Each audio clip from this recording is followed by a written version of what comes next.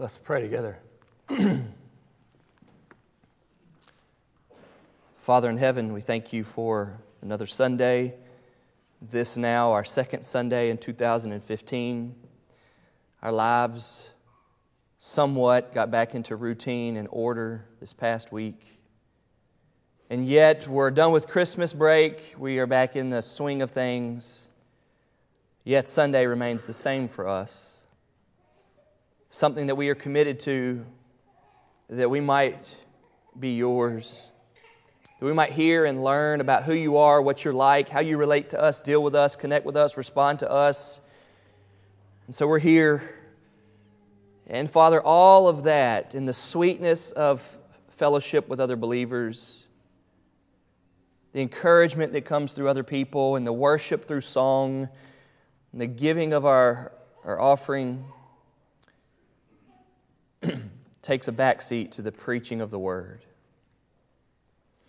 God, we know that your Word is truth, and it gives life, and it is powerful and living and active.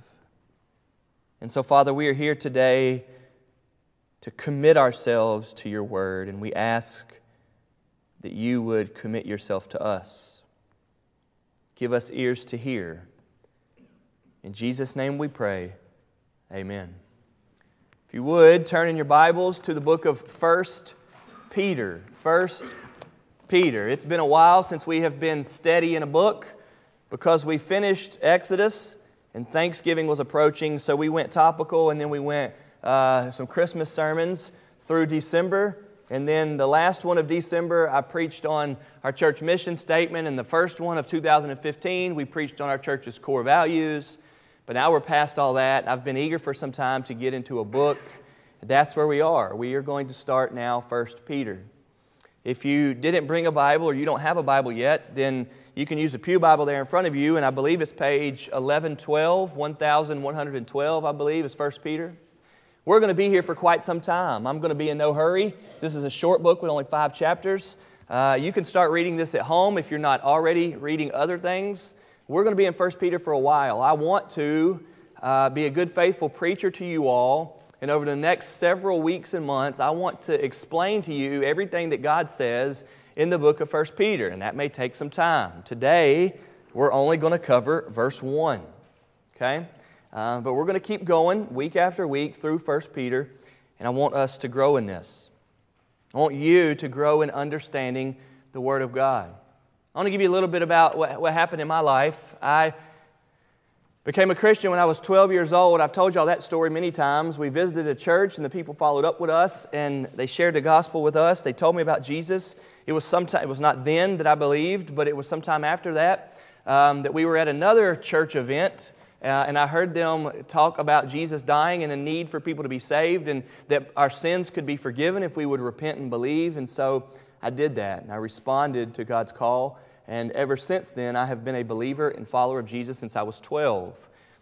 But I was not raised to read the Bible. I don't have any memories of my mom and dad reading the Bible with me or teaching the Bible to me. They may have, but I don't remember it, which makes me think that if we did, it was very minimal. But there was a time, I think about when I was 16, I think that a lot of that has to do with me changing churches and finding a church that was faithful to disciple me, to commit me to the Word of God. There was a time in my life where the Bible became real and mighty and powerful to me. And I really want y'all to hear that the Bible did that itself to me. I got around the Bible, and I started reading the Bible. I started hearing people preach the Bible and teach the Bible. And me being a believer, the Bible kind of became to me this awesome treasure of knowledge and wisdom and truth. And the more I grew as a Christian, and the more I grew in my understanding of the Word, the more I was coming to understand this. The Bible became to me in many ways the most important thing. So that by the time that I was, say, 18, 19, 20 years old, I knew that this was the most valuable thing in the world to me. Not literally the leather and paper that I'm holding, but what God is saying. I knew that God had spoken, and I wanted to get to know it better and better and better.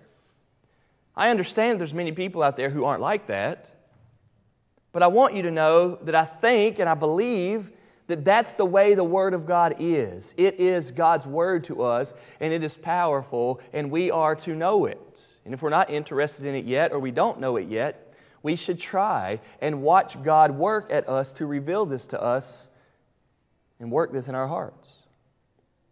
One of the ways that we do this as a church is we want to let the Word of God do the speaking. I don't think that I am able to say anything that's going to change your life. I don't think, now there are some people out there that are really, really gifted and entertaining. I don't think that I am even that way. I've yet to get a call from some organization for me to be a motivational speaker because I'm just so good at it. I don't think that's the case either.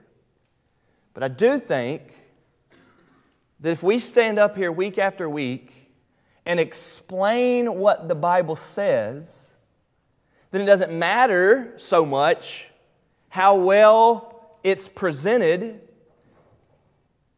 Yet if it is presented, then God will cause us to understand what He's like.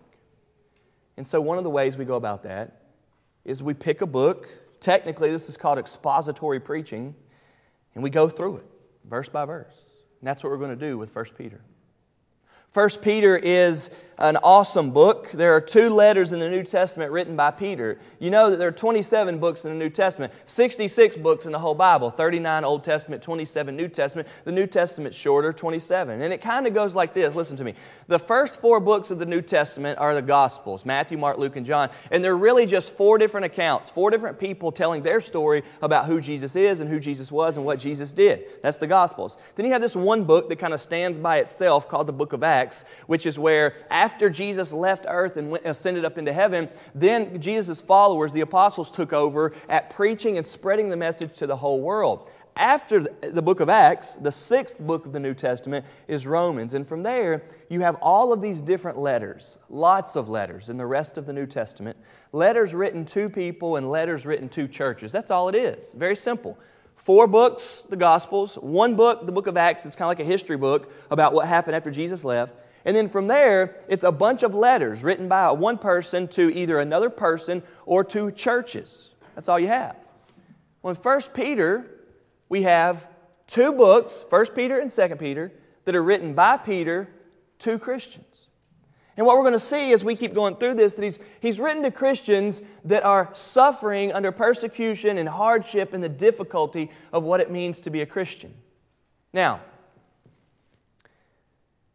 I don't know what you're going through right now, but I do know that life is hard. I do know that life is hard. We have a lady in our church that had a stroke this week who is still in the hospital and unable to be visited because she's not doing well and she's not able to talk. The stroke has affected her so much that she's not able to talk right now. That's hard. And I do know that many of you are going through some hardships, some health problems, some family problems that are weighing you down. In many ways, 1 and 2 Peter are books for you. They want to deal with the hardships of life.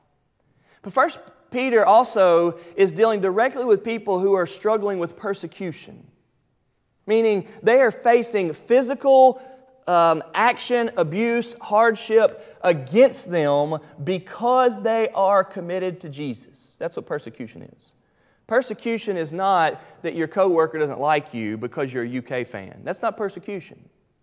Persecution is because of your commitment and faith to the Lord Jesus and the Word of God, people are physically against you.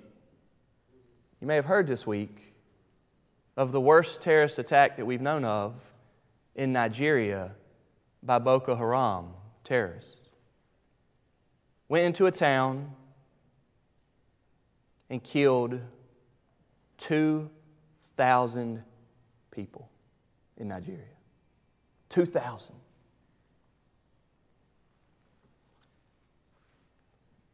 There are about 1,000 students that go to Fairdale High School, and it's packed. If you've ever tried to be at Fairdale High School at about 2:30 when they let out, there at the front doors, there are kids everywhere. If you were to talk to faculty and staff and administrators about how many students are there, they'd say there's kids everywhere. 1,000 kids is a lot. And this one attack that just happened this week in Nigeria by the terrorist group Boko Haram, they killed 2,000. They said that their attempt was to literally wipe away the entire town. And I think they almost did. Now, that's persecution.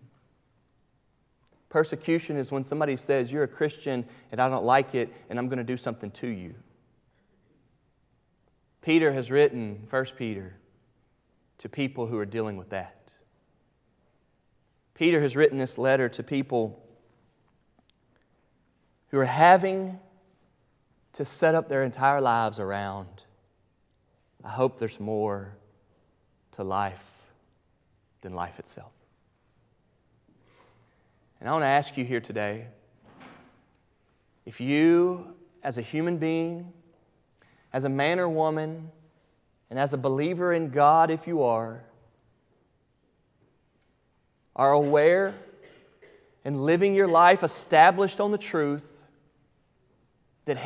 that life on earth is simply temporary and that there is more after this.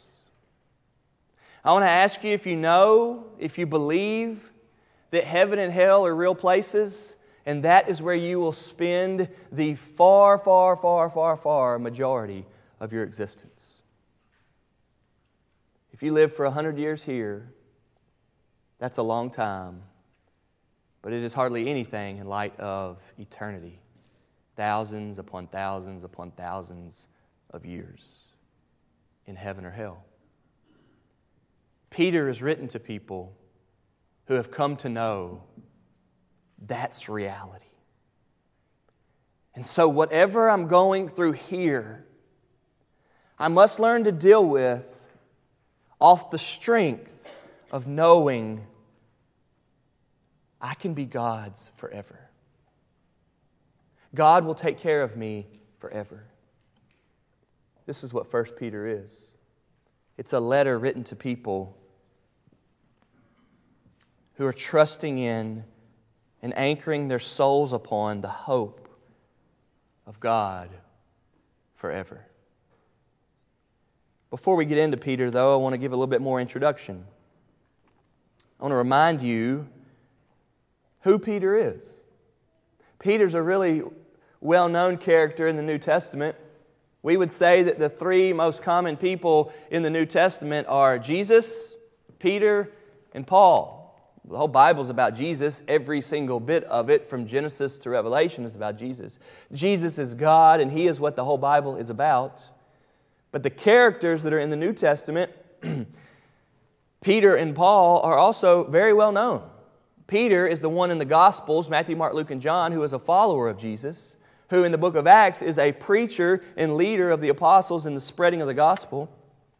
Paul is also that, but he comes on after. He comes in onto the scene in the book of Acts after Jesus is gone, and most of the letters in the New Testament are written by Paul.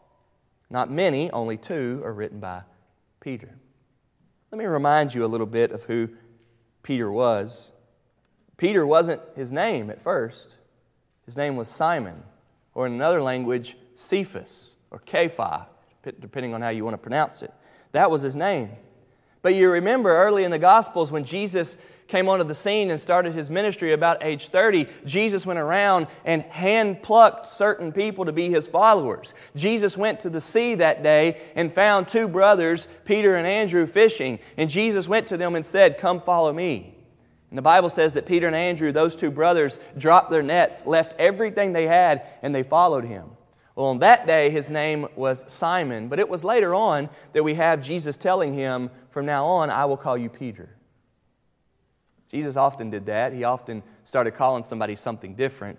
Now, we don't want to make too much out of that, but there is a little bit of symbolism in that if you have changed on the inside, there's a little bit of change on the outside, even the way you might be referred to. Paul used to be Saul. We know him as Paul once Jesus saved him. Now, his name became Simon Peter. Peter's did, and many people called him Simon Peter. But that's who Peter is.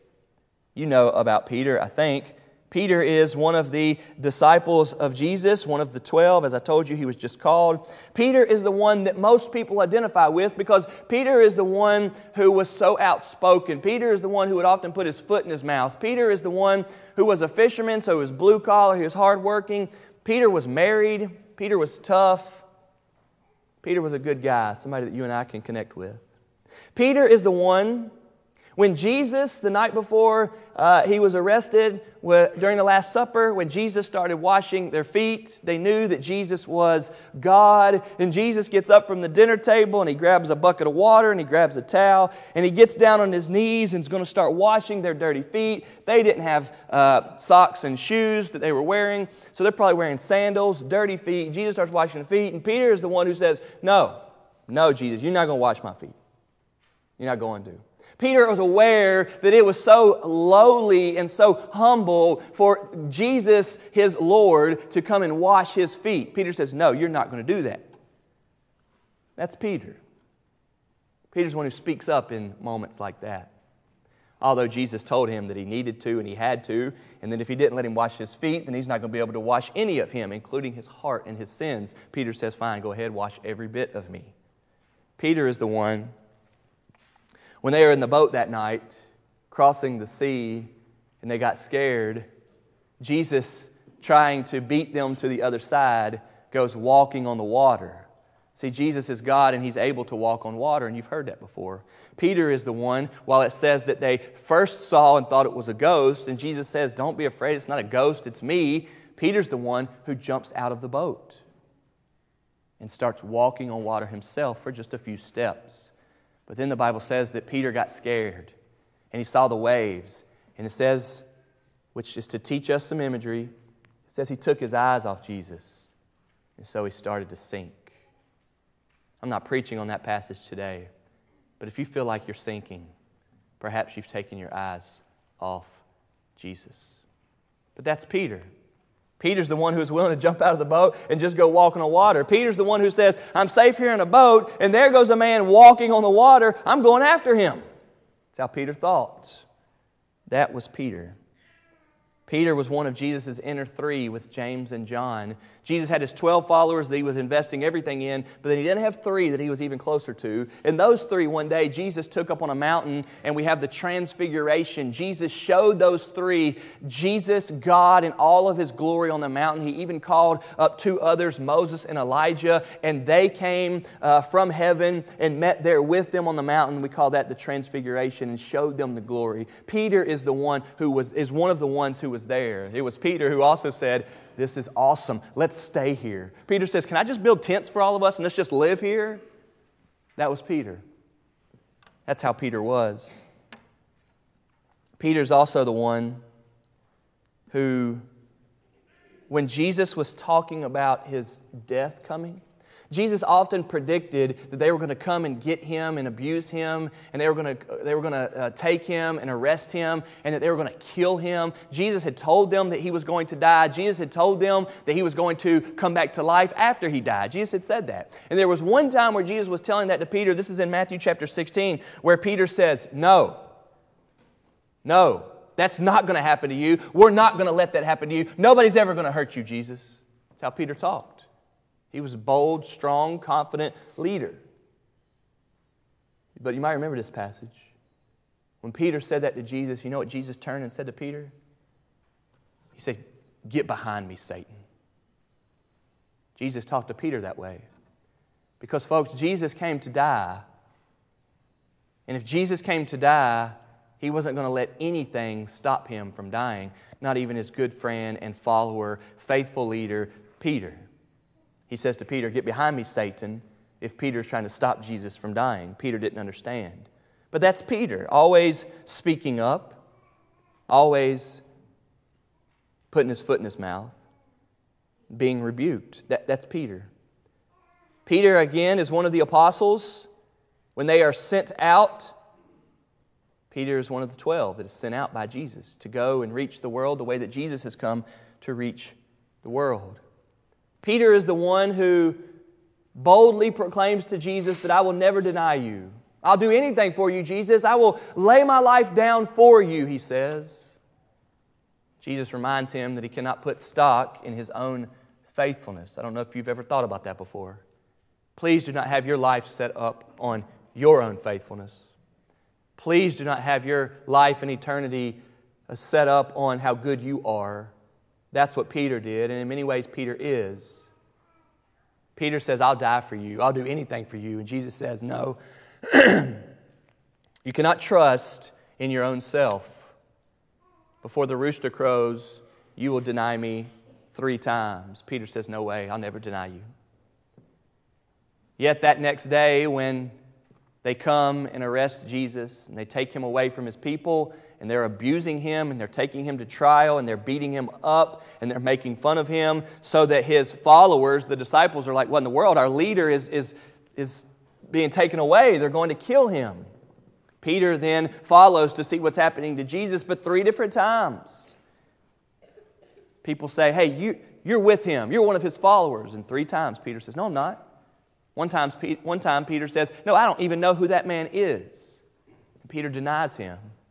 For all the great things that we know about Peter in the Gospels, we know that horrible time where Peter denies him. Denies him. In the hearing of Jesus, denies him 3 times. That's Peter. We know that after Jesus died, they buried Jesus in the grave. You know that. He died on a Friday. They buried him on a Friday.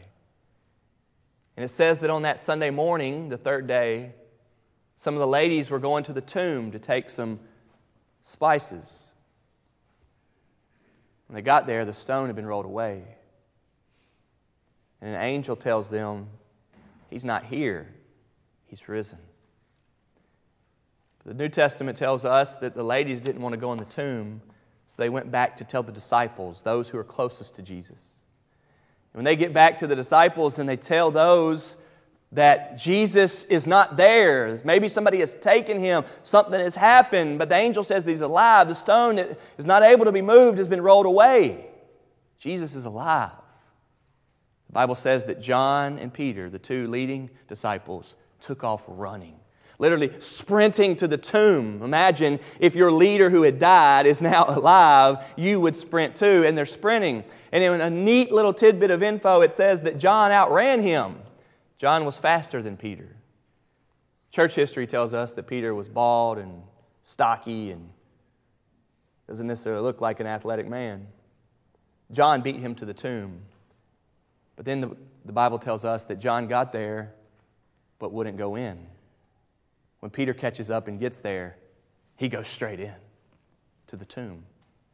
Peter was bold like that, brave like that. Peter, in many ways, was fearless like that, to just go ahead, not really worrying about the consequences. I'll walk on water. Oh, I can't walk on water. I'm drowning in the water. That type of guy. I'll go in the tomb. Who knows what I'm about to find there, but I'm going in. It tells us that Peter was like that. Peter was the very first one to go in the tomb and find the linen cloths where Jesus was no longer there. That's Peter. That's what Peter was like. Peter is the one that I've mentioned to you several times because I so love this passage. Peter is the one where they're in the garden and they're praying, and it's the night before Jesus is killed.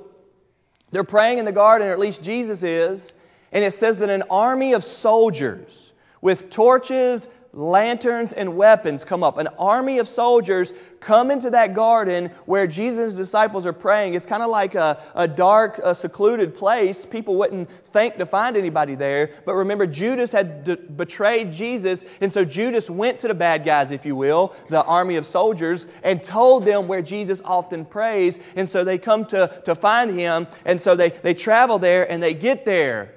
And when Jesus sees them with all of their weapons, Jesus stands up and says, "Who are you looking for?" And they say, "We're looking for Jesus." And Jesus says, "That's me." So they're coming to arrest Jesus. Well, when they're arresting Jesus, which they do arrest Jesus, they bind him up and they take him with them. They're going to kill him. It is Peter who comes out of nowhere with his sword, draws his sword, and slices the man's ear off, the Bible says. That's Peter. He's been with Jesus for 3 years at this point. He understands a whole lot about Jesus.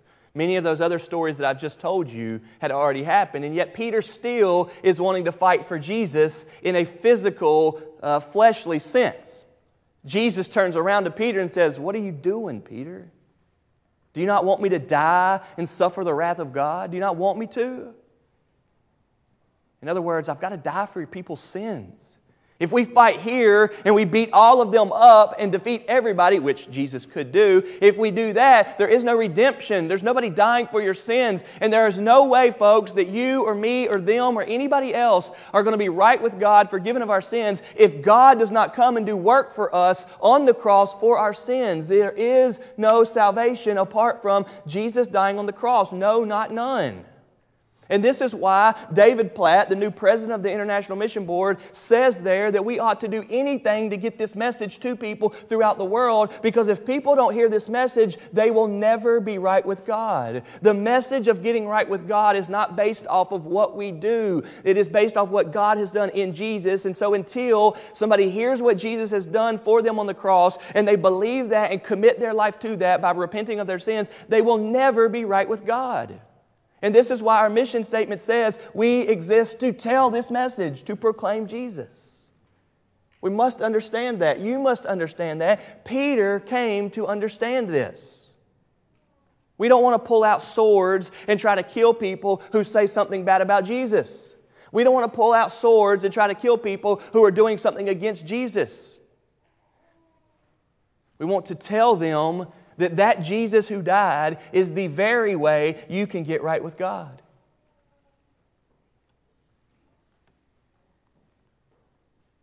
This is the Peter who just days after Jesus had risen from the grave, Jesus comes to Peter and says, "Peter, do you love me?" Peter says, "Lord, you know that I love you." Jesus says, "No, Peter, do you love me?" He asks him a second time. Peter says, "Lord, you know that I love you." Jesus says, "Peter," a third time, "do you love me?" Peter says, "Yes, I love you. You know all things." It's like Jesus was giving Peter his moment to be restored. He had just denied Him 3 times before He died and rose. But now after He had risen, Jesus bringing a fullness to Him in redemption, Jesus asks Him 3 times, "Do you love me?" And Peter declares, "Yes, you know I do," all 3 times. Jesus then tells Peter to go and feed the sheep. He tells Peter to go and be a person who takes the truth of the Word of God, takes the truth of the message of God, takes the truth of the gospel-saving message of Jesus, take that to people and feed them with it, give it to them, give it to them, give it to them, and He did. As soon as the gospel's in, the book of Acts starts, and immediately in the book of Acts, you have the apostles going out preaching. And the very first sermon that we have is this Peter in Acts chapter 2. And the very thing he says to them is what had been happened to him. This Jesus who you killed died for you. You killed Him thinking that you were doing away with Him, but what's really happening is God is offering up Him, killing Him for you and for your sins. The very thing that Peter had learned in a grace moment from Jesus, where Peter draws his sword and cuts off the guy's ear, and Jesus rebukes him and says, "Peter, what are you doing? I've got to die under the wrath of God for your sins." The very thing that Peter learned there, Peter was able to say back to them. He didn't go to the lost world and say, "We're going to kill all y'all if y'all don't believe in Jesus."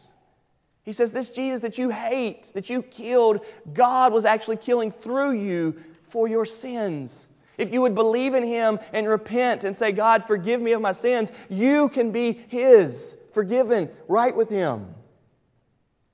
That's what Peter preached. It says that very first day, that very first sermon, that 3,000 people were saved. We have the beginning of the book of Acts. We have the beginning of the disciples going out and reaching the whole world and people becoming believers in Jesus. Think about it. Just 2,000 years ago, there was nobody here preaching Jesus. The gospel has spread that quickly. It's in Fairdale, Kentucky, because from that moment it spread out. That's Peter. That's Peter, the apostle of Jesus that you and I can identify with so much. Read with me, if you will, in Peter, starting in verse 1.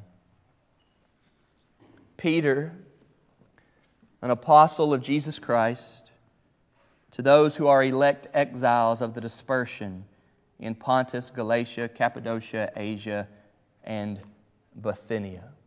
I want to stop there for today and explain a little bit. They write letters differently than we do.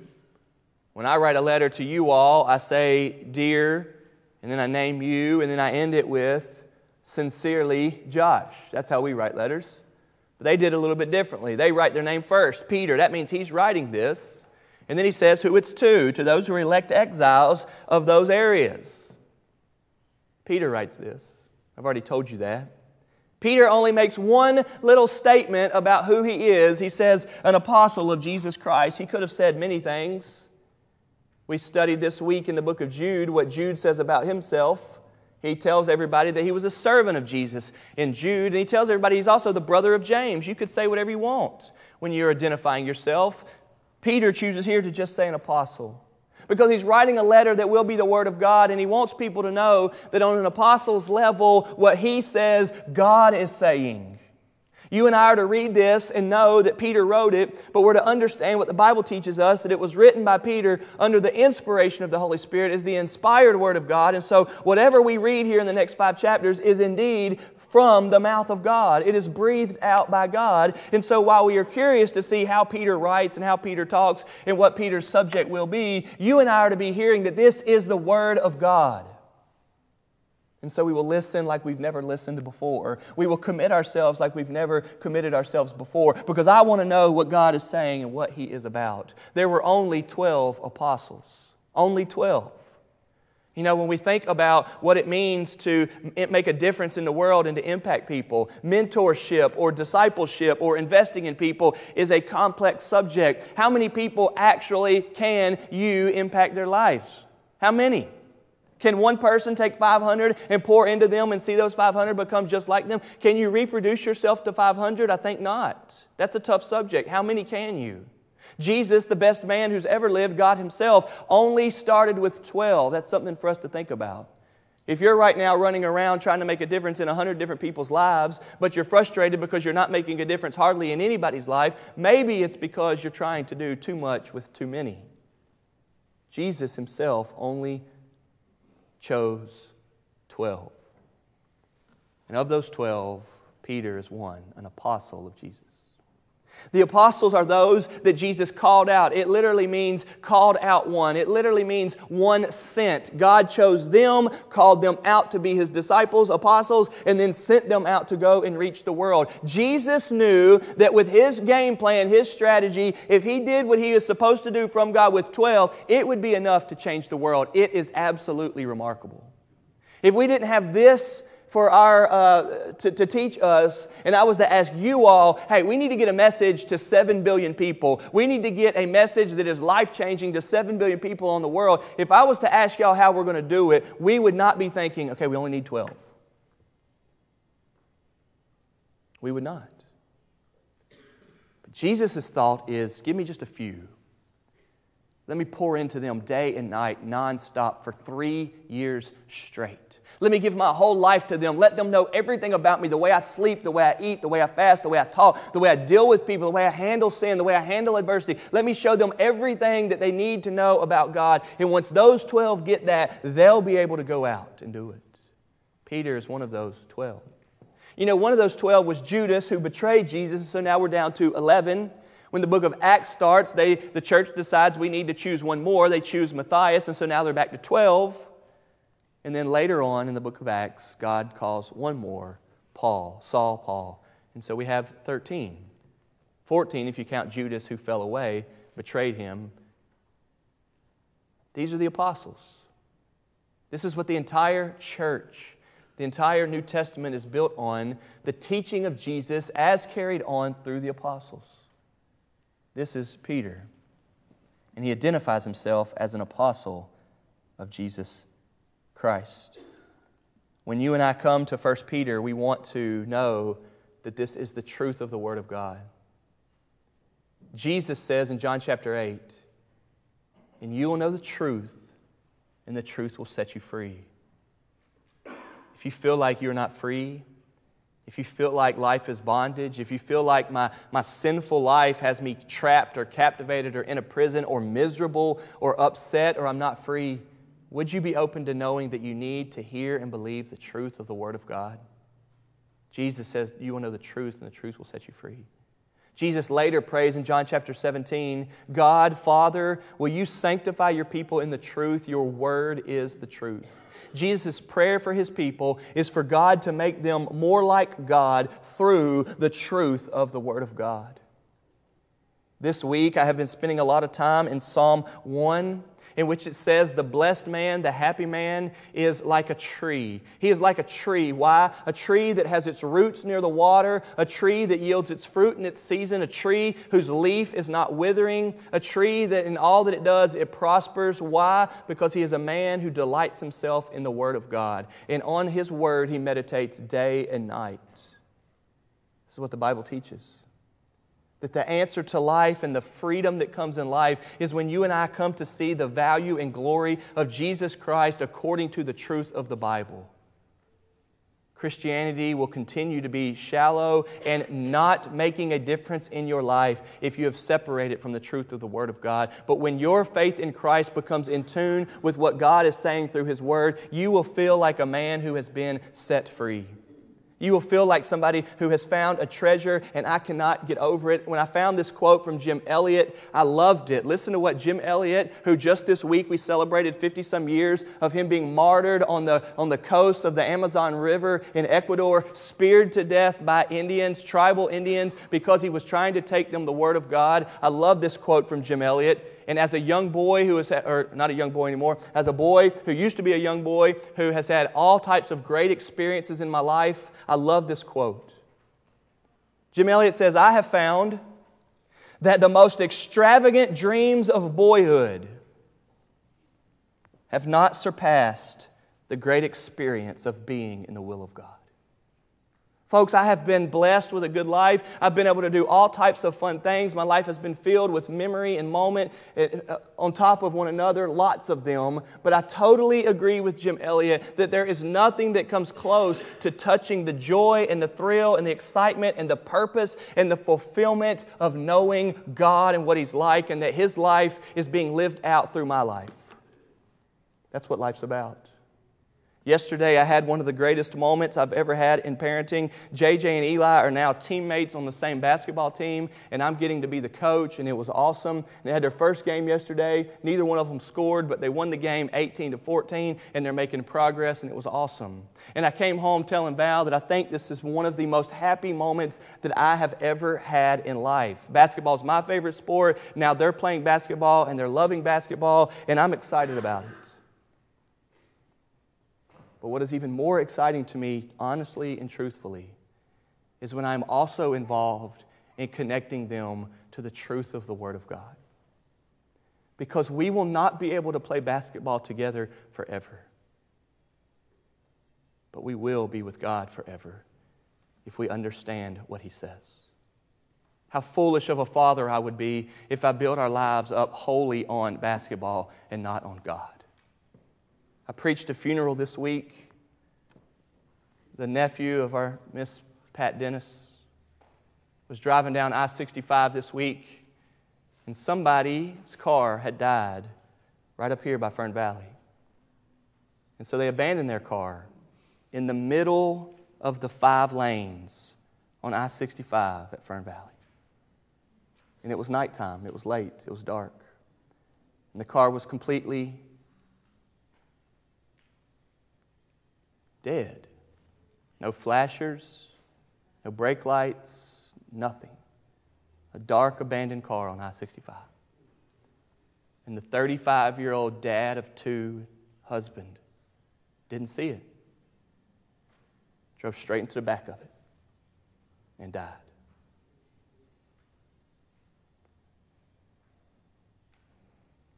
Folks, the only the only comfort that there might be in a situation like that for him or for his family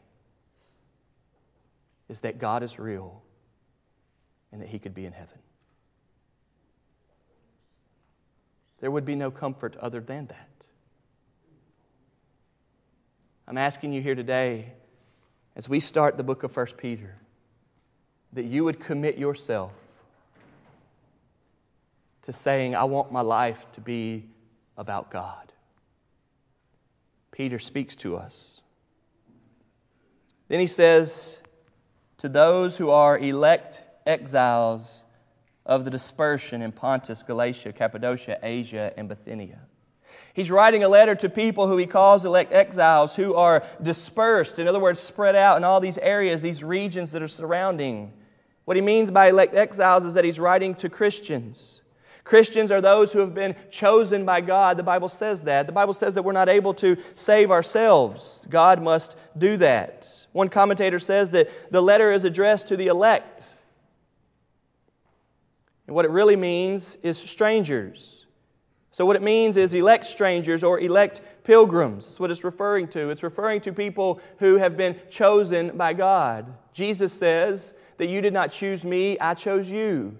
Jesus says that unless the Father draws you, nobody can come to me. That's who he's writing to. He's writing to the people that God has saved by His grace. Ephesians chapter 2 says that God gives out believing faith as a gift. And Peter says he's writing to those people who have received that gift of salvation and who are believing. But he also calls them exiles, meaning they're not of this place. This is an amazing wording that you have here in the ESV, elect exiles. He's referring to Christians. He could have said, I'm writing to the believers who have been dispersed in these areas. But Peter, knowing that their hearts are hurting, that they are in the midst of the hardship and struggle of life, wants to give them a comfort that will comfort beyond anything else. And he reminds them that this earth that seems to leave us hanging, that seems to not be satisfying to us, it takes us close to being satisfied, but then it leaves us there not satisfied. That's how earth is. That's how life is. That's especially how Satan is in your life. He gets you thinking that this is about to satisfy you, and the next thing you know, you're hurting because it did not. And you find yourself longing for more, longing for other. And when you come to know Christ and become a believer in Him, you come to know that heaven is my home, and this is just a little bit. I love the words that Fernando Ortega sings in Give Me Jesus, one of my favorite songs. When he says, in the morning when I rise, give me Jesus. Give me Jesus. You can have all this world, but give me Jesus. And when I am alone, give me Jesus. Give me Jesus. You can have all this world, but give me Jesus. And when I come to die, give me Jesus. You can have all this world, but give me Jesus. The Bible is teaching us that when we come to know that we are God's and God is our Father, that we have a home in heaven that will be forever. And so earth becomes to us so temporary and so not satisfying that we begin to see it as a way to just be used by God because heaven is more important. Paul writes of this in Philippians 3 verse 20 when he says, our citizenship is in heaven. It's not here. Paul writes again in Ephesians when he says, you are no longer strangers and aliens to God, but you are fellow citizens with the saints and members of the household of God, built on the foundation of the apostles and the prophets. In other words, what happens in the life of the believer is that we've come from being people of this world to people who are not of this world. We come from being people who think this is absolutely it. This is all life's about, here and now, and we come to know that it's not. It's about God. Mother Teresa, with just a fascinating quote, I heard that she said one time that if it takes you more than 30 minutes to pack up all the stuff you have to get moving to wherever you're moving to, then you have too much stuff. Well, I think that's all of us. It would take us more than 30 minutes to pack up. But it's a brilliant thought about, listen, this earth is not what I should be setting everything up on. Jesus teaches this over and over again. And when Peter is writing to Christians who are suffering, who need hope, he says, he calls them elect exiles. Believers are exiles not because they are displaced from their homeland, Believers are exiles because they suffer for their faith in a world that finds their faith off-putting and strange. Let me read some more. God's election of them is what accounts for them being exiles. They are sojourners or aliens, if you will, because they are elected by God, because their citizenship is in heaven rather than on earth. I want to ask you here today, if you understand yourself to be somebody who God has done something inside of you, and now your heart cries out for Him. He's what you want. He's what you want your life to be about. He's what you love. Do you know yourself to be an elect exile? The Holman Christian Standard Bible, the black Bibles that are there in front of you, doesn't say elect exiles. I think it says temporary residents, which is the same mindset, that God has saved us and we're not here. This is what Paul writes about in Romans chapter 12 when he says, "Do not be conformed any longer to the pattern of this world, but be transformed by the renewing of your mind." We're to be people that God has saved and changed. And now the world doesn't satisfy us. God does. You remember Jesus telling them that His kingdom is not of this world. Are you in the kingdom of God? As we get going with 1 Peter, we are learning from the Word of God. I ask you to evaluate. Does the Word of God come to you with power? And do you find yourself not at home here, longing for His Word? If you find yourself at home here, not wanting heaven, not wanting eternity, not wanting the forgiveness of sins, not longing for those things, would you admit that possibly you don't know God yet? Are you uncomfortable with being called an elect exile? A temporary resident of earth because heaven is our home? May it be that over the next few weeks and months, the Word of God through 1 Peter comes to us. We find ourselves more in tune with God, what He's saying and what He's doing in the world. Let's pray. Father, thank You for Peter, his letter to us. God, thank You for the idea that there is hope and comfort for a persecuted people. God, thank You for the idea that we don't have to live falsely like this is all that life's cracked up to be. Thank You, God, that there's more. God, I pray that You would use the Word of God to change our hearts and to grow us toward You. In Jesus' name we pray. Amen.